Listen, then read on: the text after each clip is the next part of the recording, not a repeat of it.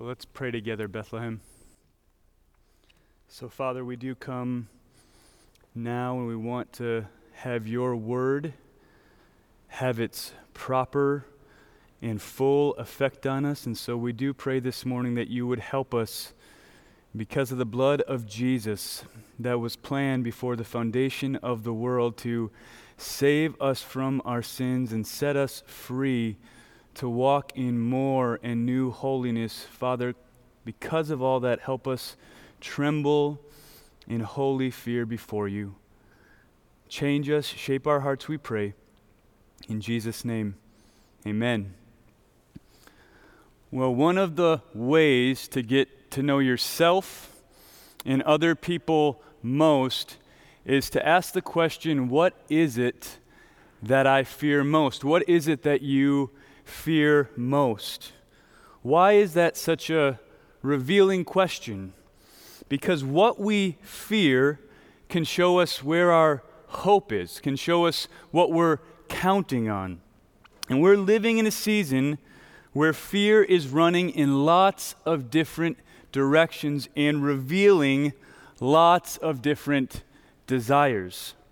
But even with that knowledge, fear we know can serve our good. Let me give you an example of that. Growing up, one of my favorite times of the year was when we would take our road trip to Daytona Beach, Florida. And the whole thing felt like this storybook. I loved everything about it. I loved the road trip and the ice cream that we had every night and the beach and the waves and the jellyfish and all these exciting things that we didn't have back at home. And I remember the first time I saw one of these signs outside of one of these little ponds near our resort that said, "Alligators sometimes present." Now, what that developed in me, even as a young little guy, was a healthy fear to not get too close to those ponds for my own good and safety. What we fear, like a pond full of alligators, reveals what we want. And what I wanted was to live, to enjoy the rest of my vacation with my family. So what we fear most will reveal what we want most. In fact, fear has a way of helping shape our reality that in turn shapes our behavior, shapes our conduct for good or for bad.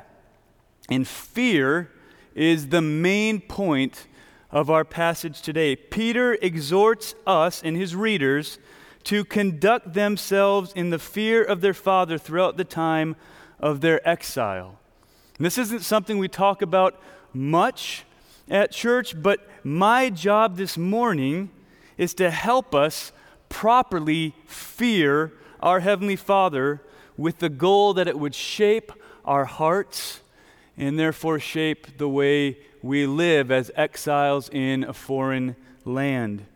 My desire this morning is that we would fear our Father more than we fear anything else, and that it would actually mark us as a people, that when people look at Bethlehem Baptist Church, when they look at Christians, they would see a people who most fear God more than anything else, even an economic crisis or the loss of health or the loss even of our comforts and our conveniences.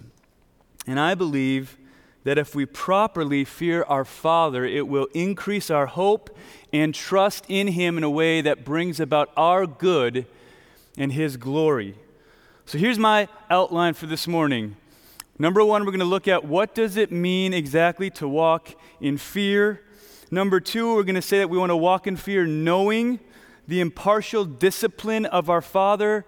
And number three, we want to walk in fear knowing the precious freeing blood of our Savior. So let's dive in first and look at walking in fear. So what I want to do is just take a minute or two to look at the idea of walking in fear from 1 Peter itself. So what I want to do is see, how does Peter think about this word fear? What is it referring to? So first, we'll go to 1 Peter 2, verses 17 to 18. So these should all be easy to get to, so follow along with me. And here's what it says. This word shows up twice in these verses. Honor everyone, love the brotherhood, fear God, honor the emperor. Servants, be subject to your masters with all respect. That's the word for fear. Not only to the good and gentle, but also to the unjust. So we see the word 2 times in these verses. We're to fear God, and it says household servants are to submit to their masters with all fear. That's the same word. We find this word in the context, therefore, of relationships. In other words, it's kind of relationally based fear. Honor the emperor because of who he is to you. Submit to your master with all fear because of who he is to you. Fear God because of who he is to you. Who they are shapes how they relate to us and how we relate to them. Then we can go to chapter 3 in verses 5 to 6, and we see that the holy women who hoped in God are those who do not fear anything that is frightening. So we have to ask ourselves there, why did they not fear anything that is frightening? How does fear connect with hope? Well, last week, Pastor Stephen talked about setting our hope fully on the grace that is to come. He talked about setting our hope fully on God and not the things of this world. And I think these holy women who hoped in God were filled with more trembling before God because they put all their hope in him than they were afraid of anything else that this world could take from them. So what we fear most is directly connected to what we hope in most, and greater fears, like fear of God, can drive away lesser fears that we might have. Or look at chapter 3, verse 14, where Peter is telling these people that persecution is likely coming. So how should they handle knowing that persecution is coming? But even if you should suffer for righteousness' sake, you will be blessed. Have no fear of them, nor be troubled. So instead of fearing persecution that could maybe make them deny God or walk away from God, what should they do? Look at verse 15, right after verse 14. In your hearts, honor Christ the Lord as holy, always being prepared to make a defense to anyone who asks you for a reason for the hope that is in you. Yet do it with gentleness and respect. Again, the word for respect there is fear. So what should they do? Instead of fearing persecution or fearing their persecutors, what should they do? They should regard Christ as holy and give a reason for the hope that's in them with gentleness and fear. This means that they're gentle towards those who persecute them, but they filled with trembling towards God. In other words, when the persecution comes and they are tempted to tremble before the persecutors and deny Christ, here Peter says, no, tremble before God and give your persecutors a reason for the hope that is in you. In other words, they don't fear their persecutors and deny the faith because they fear being unfaithful to their Father more. Again, we hope in God, so we fear denying him more than any persecution. So in 1 Peter, and I think the rest of the Bible, this word has the idea of reverence towards God because of who he is. We tremble before him in his holy and righteous and perfect character. We tremble before him because of who he is. But now what we're going to do in verses 17 to 21 is look at, in this particular case, where Peter is talking to these people in exile, who does he want them to know that God is? How are they to tremble in light of this picture of God that he'll put before them? So let's dive into point number 2, knowing the impartial discipline of your Father. Look at verse 17 with me. It says, and if you call on him as Father, who judges impartially according to each one's deeds, conduct yourselves with fear throughout the time of your exile. That's the main command. Verses 17 to 21 are really one sentence in the Greek, and this is the main command. Conduct yourselves with fear throughout the time of your exile. So let me just remind you of a couple themes that we see in verse 17 that we've already seen in this book. The first one is that God is our Father. We saw this in verse 14 last week with Pastor Stephen. We're called obedient children. That's the first theme. God is our Father. The second theme, we are elect exiles. We are a people that now belong to the family of God, and we feel a homesickness while we're here. We don't quite fit in. We aren't satisfied because we're longing for the fullness of our adoption in the presence of our Father forever. And while we're in this place that is not our home, as children of God, we're called to conduct ourselves with fear of our Father. Why? Why are we called to do that? We don't normally think of the fatherhood of God as a reason to fear. And it was especially strange to me because just a week or so ago, I recorded a devotional for the South Campus from Romans 8:15. So here's how Romans 8:15 reads. For you did not receive the spirit of slavery to fall back into fear, but you have received the spirit of adoption as sons, by whom we cry, Abba, Father. So there it says that we can cry, Abba, Father, and in that cry be free from fear. Here it says we cry out to our Father and we should fear. So I had to think, which one is it? Do we fear our Father? Or does crying out to our Father free us from fear? And it's obviously both, because they're both in the Bible. In Romans 8, we are set free from the fear of condemnation because we are no longer enslaved to sin. We belong to the family. It's our identity. Therefore, I don't think the fear in 1 Peter 1 is a fear of condemnation. I don't think that's what it is. So what is it? Well, Peter wants us to know from verse 17 that our Father is also a judge who is always impartially judging us. The judging in this verse is in the present tense, which means that he's doing it now. He's doing it while I preach. He's doing it while you watch in your living room. What is he judging? What's really clear here, it says he's judging our work or our conduct. So in Romans 8, it's talking about our eternal position as children of God.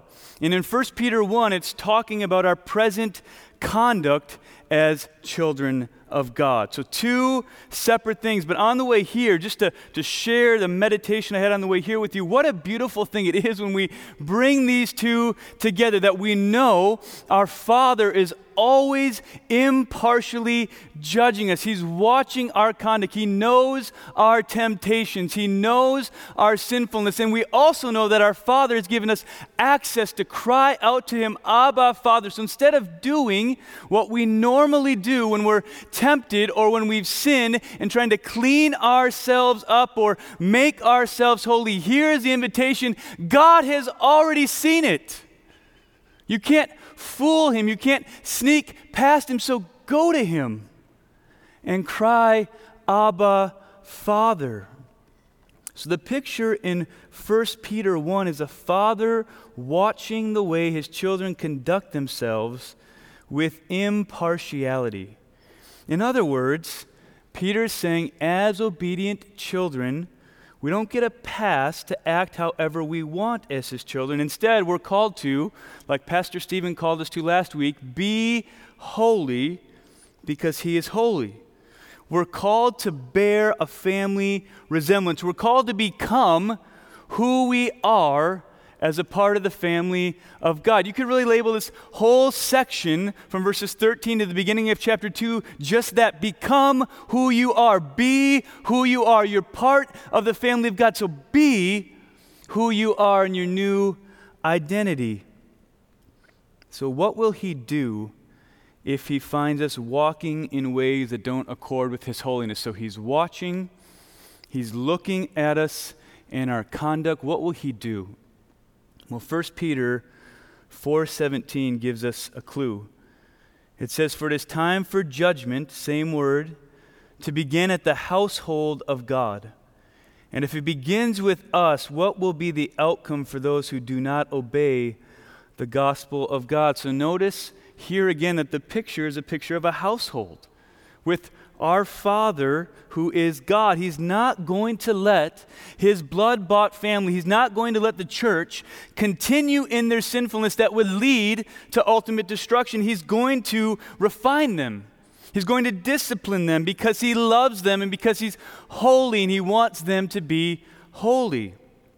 1 Corinthians 11:31-32 is where the church in Corinth is making a mockery of the Lord's Supper.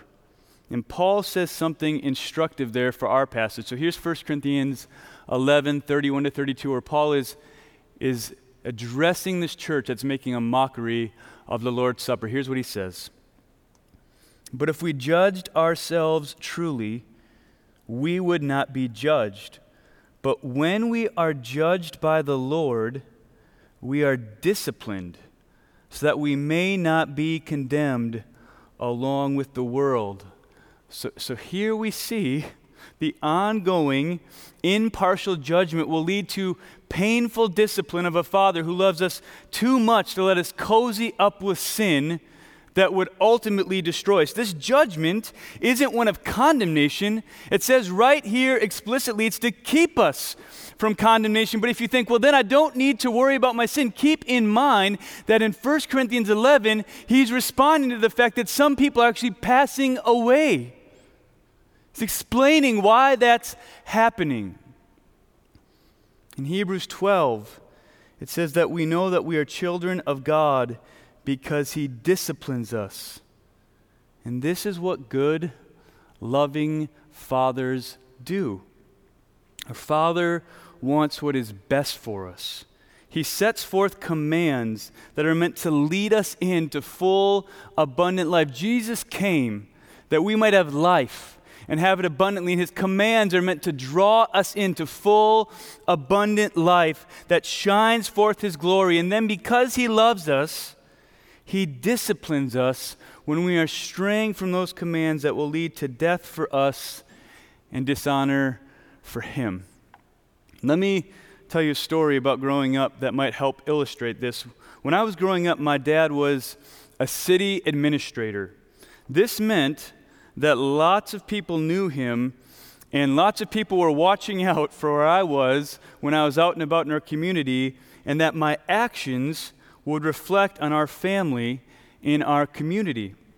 And I knew, beyond a shadow of a doubt, that I would not get any kind of special treatment if I did something foolish.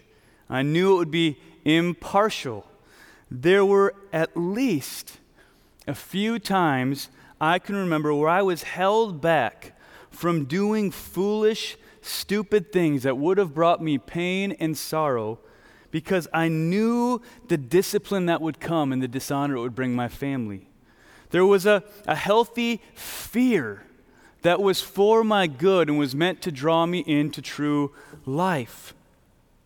Yet, like a lot of kids that age, I was still foolish, and there were still times I did foolish things because I thought I could get away with it. I would try to weigh the odds at what were the chances of getting caught. But this passage tells us that there is no sneaking around God. There's nothing we do out of his sight. And I hope that like has happened for me this week, that you would come to feel that as a deep comfort for your soul. That you would feel the comfort in this fear. We have a Father who sees it all and will discipline us to keep us from ultimate ruin, to keep us from running away from him forever. That's love.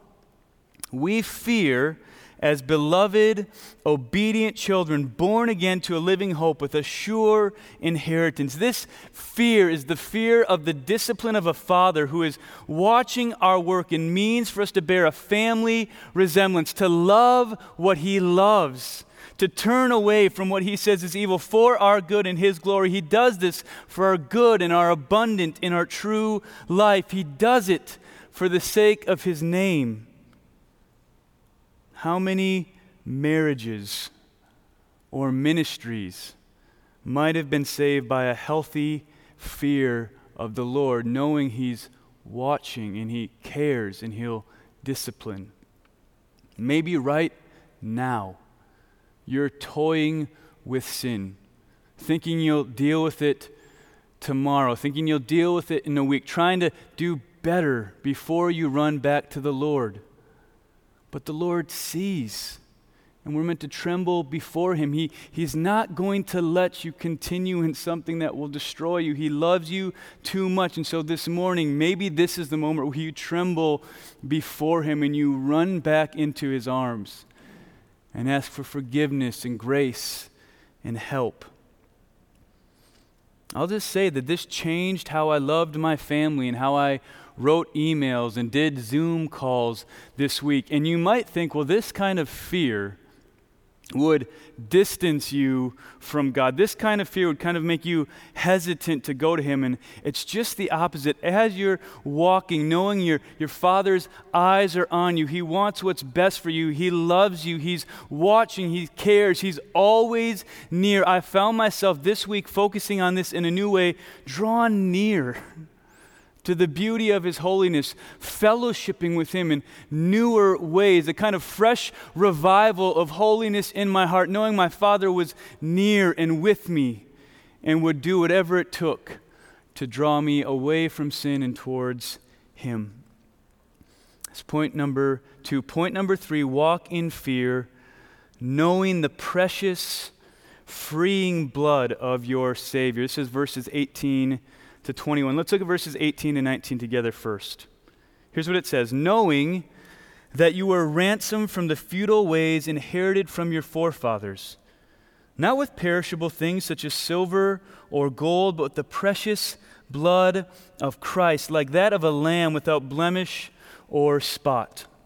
Now, we often think of the blood of Jesus as simply paying for the penalty of sin. But here it says the precious blood of Jesus Christ, more precious than any silver or gold this world could bring, ransomed us, not just from the penalty for our sin, but from the futile ways of life they inherited from their forefathers. It doesn't just free us from the penalty of sin, but brings us to a new Father and gives us new power to be like Him. Last week, Pastor Stephen took us back to Leviticus and our call to be holy because God is holy.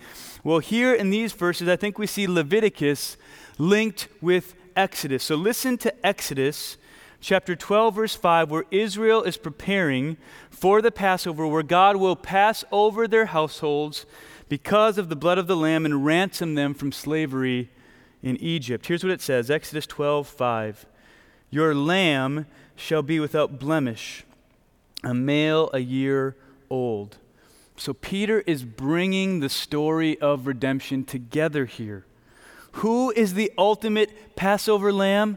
Jesus Christ, the perfect Lamb of God. They're not ransomed with silver or gold that perish. They're set free from their slavery to sin, like Israel was set free from their bondage to Egypt by the precious blood of the Son of God, the Lamb of God who takes away the sins of the world.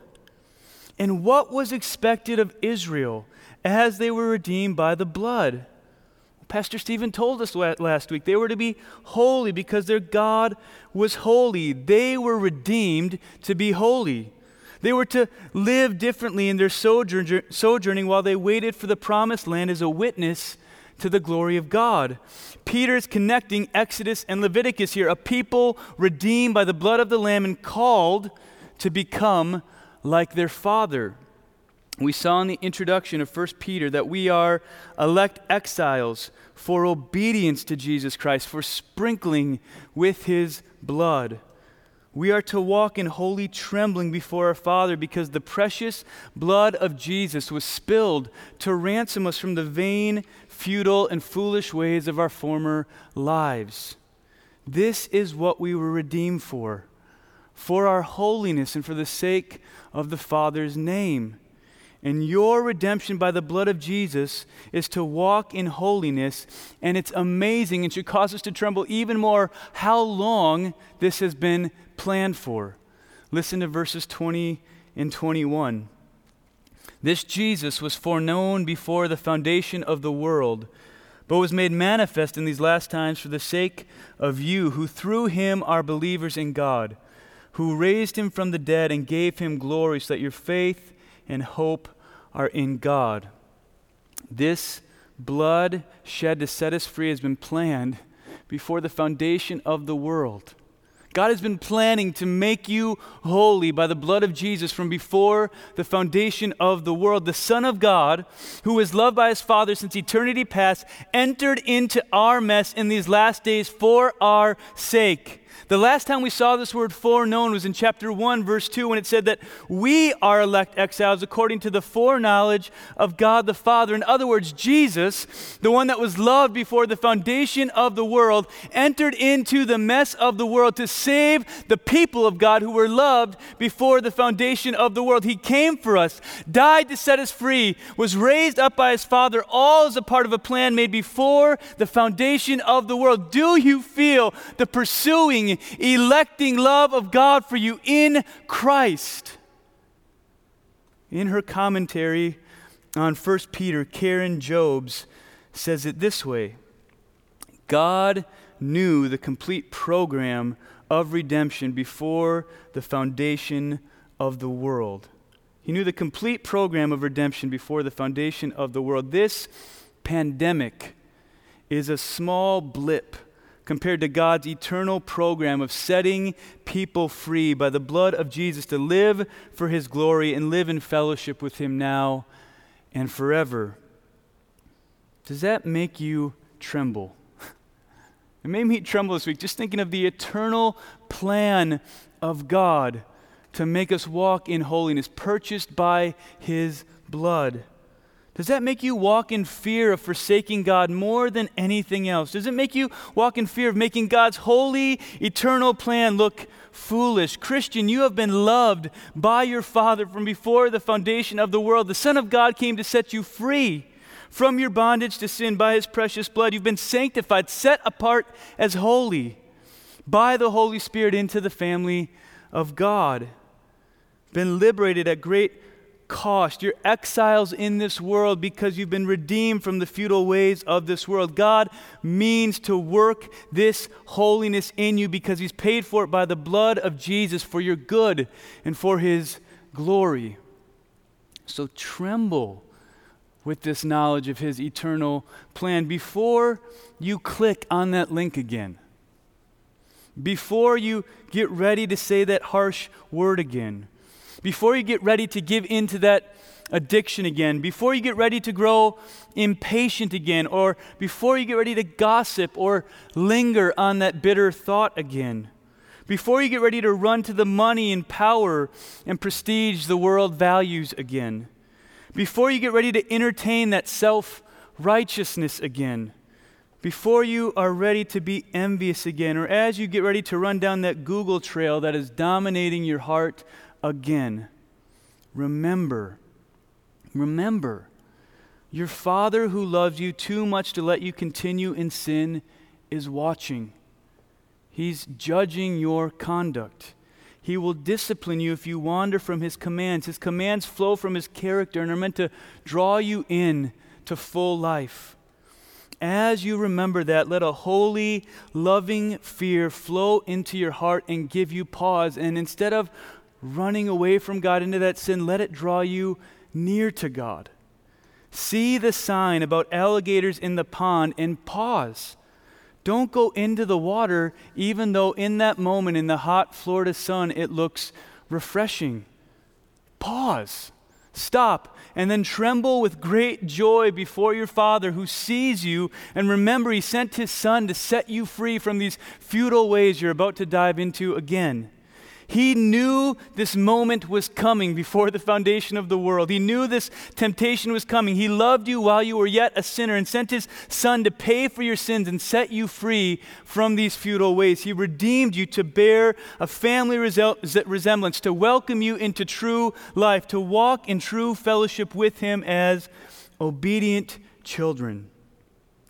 So tremble in that moment of temptation. Tremble in that moment of sin, remembering the impartial discipline of your Father and the eternal plan to spill the precious blood of your Savior, to give you the power to turn away from that pond that looks so good.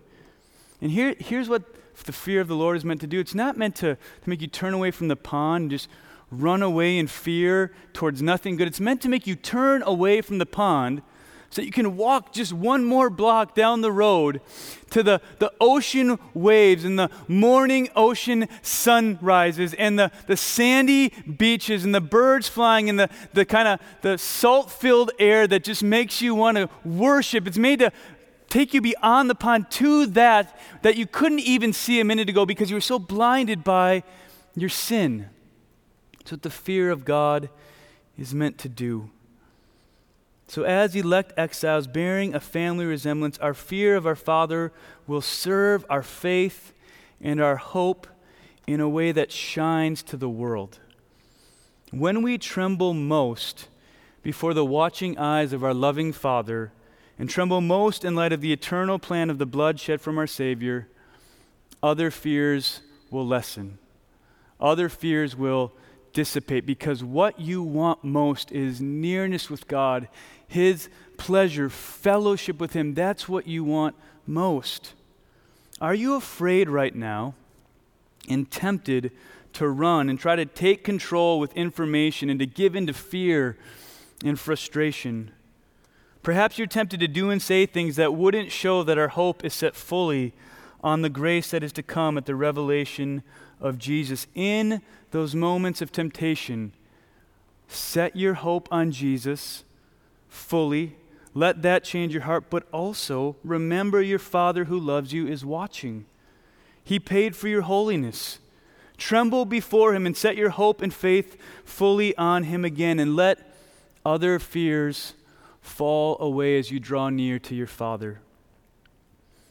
Bethlehem, there is a fountain filled with blood, drawn from Emmanuel's veins, that was planned before the foundation of the world to save us from our sins and set us free from our foolish ways. The fear of God points us back to the sacrifice of the Son, the only one who lived in perfect holiness. And it points us back to the Father who planned it as our greatest treasure, so that we fear losing fellowship with God more than we fear anything else. The fear of God reminds us that our faith and hope must be in the precious blood of Jesus Christ alone for our forgiveness and for our holiness. You're not forgiven by God. It's not like God does it all in salvation, then you have to pull yourself up by your bootstraps to walk in holiness. No, we are totally reliant on the blood of Jesus alone for our forgiveness and our holiness. We are saved by His blood to sin no more. We trust in Him alone.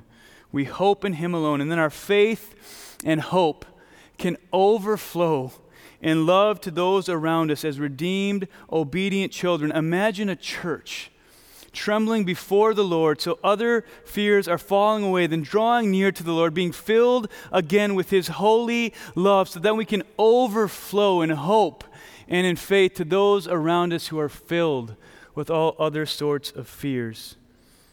We shine forth a fearful faith in this foreign land we live in that shows God is our ultimate hope, and that only His ways bring true life and unshakable hope that can't be taken away by a pandemic, by a loss of a job, by a loss of a comfort or convenience. So Bethlehem, would you tremble before your Father who is watching, who planned before the foundation of the world to send His Son to shed His blood for your forgiveness and your holiness. Let's pray. So Father, we do tremble before you. We want to fear you more than we fear anything else, because we hope in you more than we hope in anything else. We want this holy trembling to draw us near. So I pray among your people that you would have this word have its proper effect, that as we go out from here, that we'd remember that we are a people saved to sin no more, that we have a Father who is for our good, working to draw us near, working to create a holy fear that would not let us run away, a Father who will discipline us if He needs to keep us from sin that would destroy us. Thank you for your holy love, Father, and help us walk in holy fear this week. We pray all this in Jesus' name. Amen.